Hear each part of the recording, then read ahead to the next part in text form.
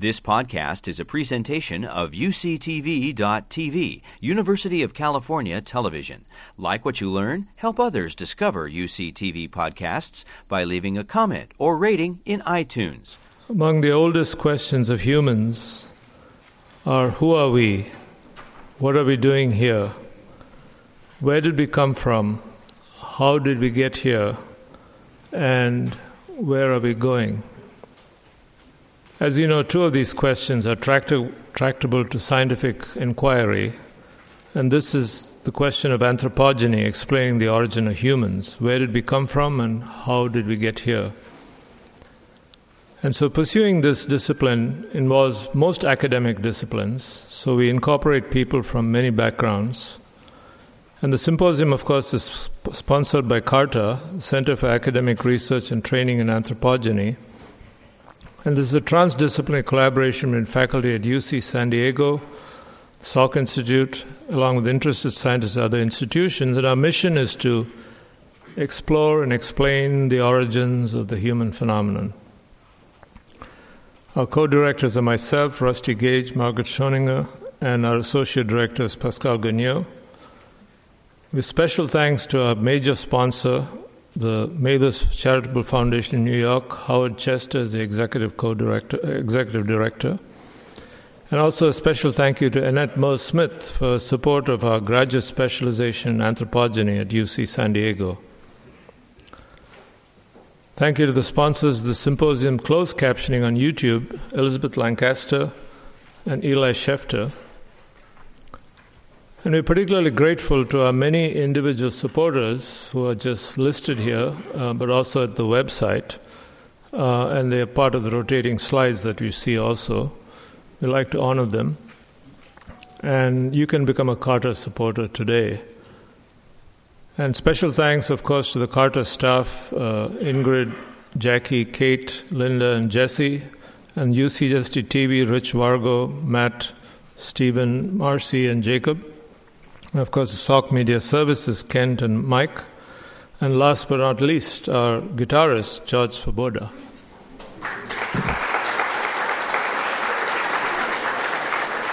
So I'm Rusty Gage. I'm as Ajit said, I'm one of the co-directors with Margaret and Ajit and Pascal. And one of the co-sponsors of today's presentation to you all. I'm going to give you a little bit of a explanation for why we're having this meeting today, how we came about doing this meeting, and I'm also going to give you the first of our presentations today on my approach and take to this.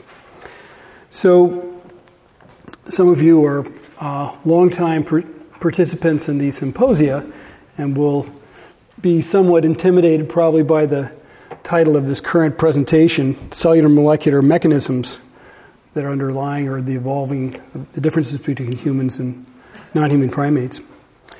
So probing the molecular cellular differences.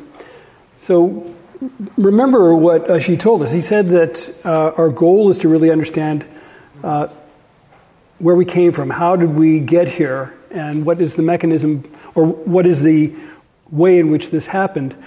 And in truth, most of what we've been talking about for many years is the ways in which we actually examine this is by looking at DNA from post-mortem tissue from our closest relatives, even Neanderthals now, and sequencing that DNA and comparing it with humans and looking for the difference that exists. We have post-mortem tissue itself, where we can look at brain structures and see how they may have changed with evolution. Anatomical kinds of information. And of course, at the core of it, we have archaeological evidence for bones where we can get brain casts and look at how the brain size has changed. And even if you get a good cast, you can see how certain areas of the brain have grown more in different species or different evolving creatures over time. These endocasts.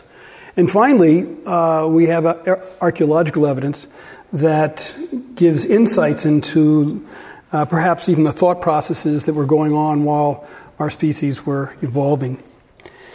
So In the case of DNA, we have genes. In the case of the postmortem tissue, we have tissues and slices and histological evidence. With bones, we have inferences about size and structure, and of course, archaeological evidence. We have cultural implications. And so a missing piece for this, for a lot of us, has been really what we consider to be mechanisms at the level of cellular and molecular events. And there's a growing interest in this piece here, and we call it the missing link. It's a joke. You're supposed to get that. Missing link in the sequence of events.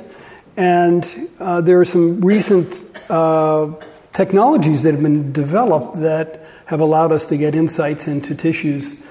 One is using what you'll hear a bit about, which is called induced pluripotent cells. This is the ability to take somatic cells from any species and convert them into a embryonic cell that can be differentiated into all cells of the body, including neurons. So for living organisms that we normally can't penetrate and see how their brain functions, we can now look at behavioral function, look at the genes while they're active, while they're alive.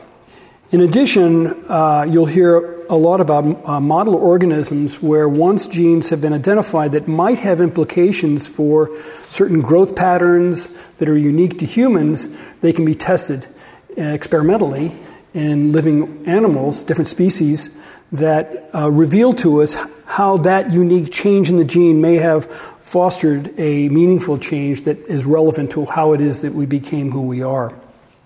So that's the motivation. And on a personal note, I would say that my hope is hopes are always mixed with worries.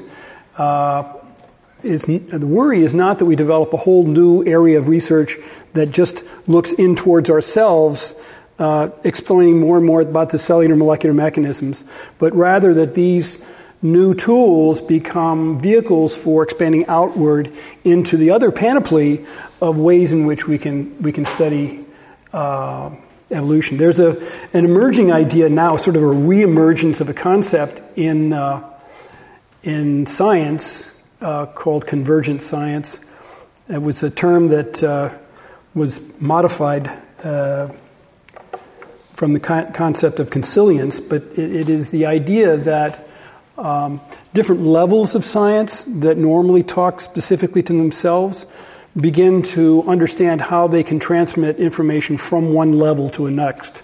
And that's how we believe or hope that new concepts and deeper thoughts will emerge. So our challenge, as most of us as cellular and molecular biologists that are speakers in this symposium, is to think about how we can use this information to stretch this and expand to these other areas that are so important for understanding the underlying principles. You've been listening to a podcast by University of California Television. For more information about this program or UCTV, visit us online at uctv.tv.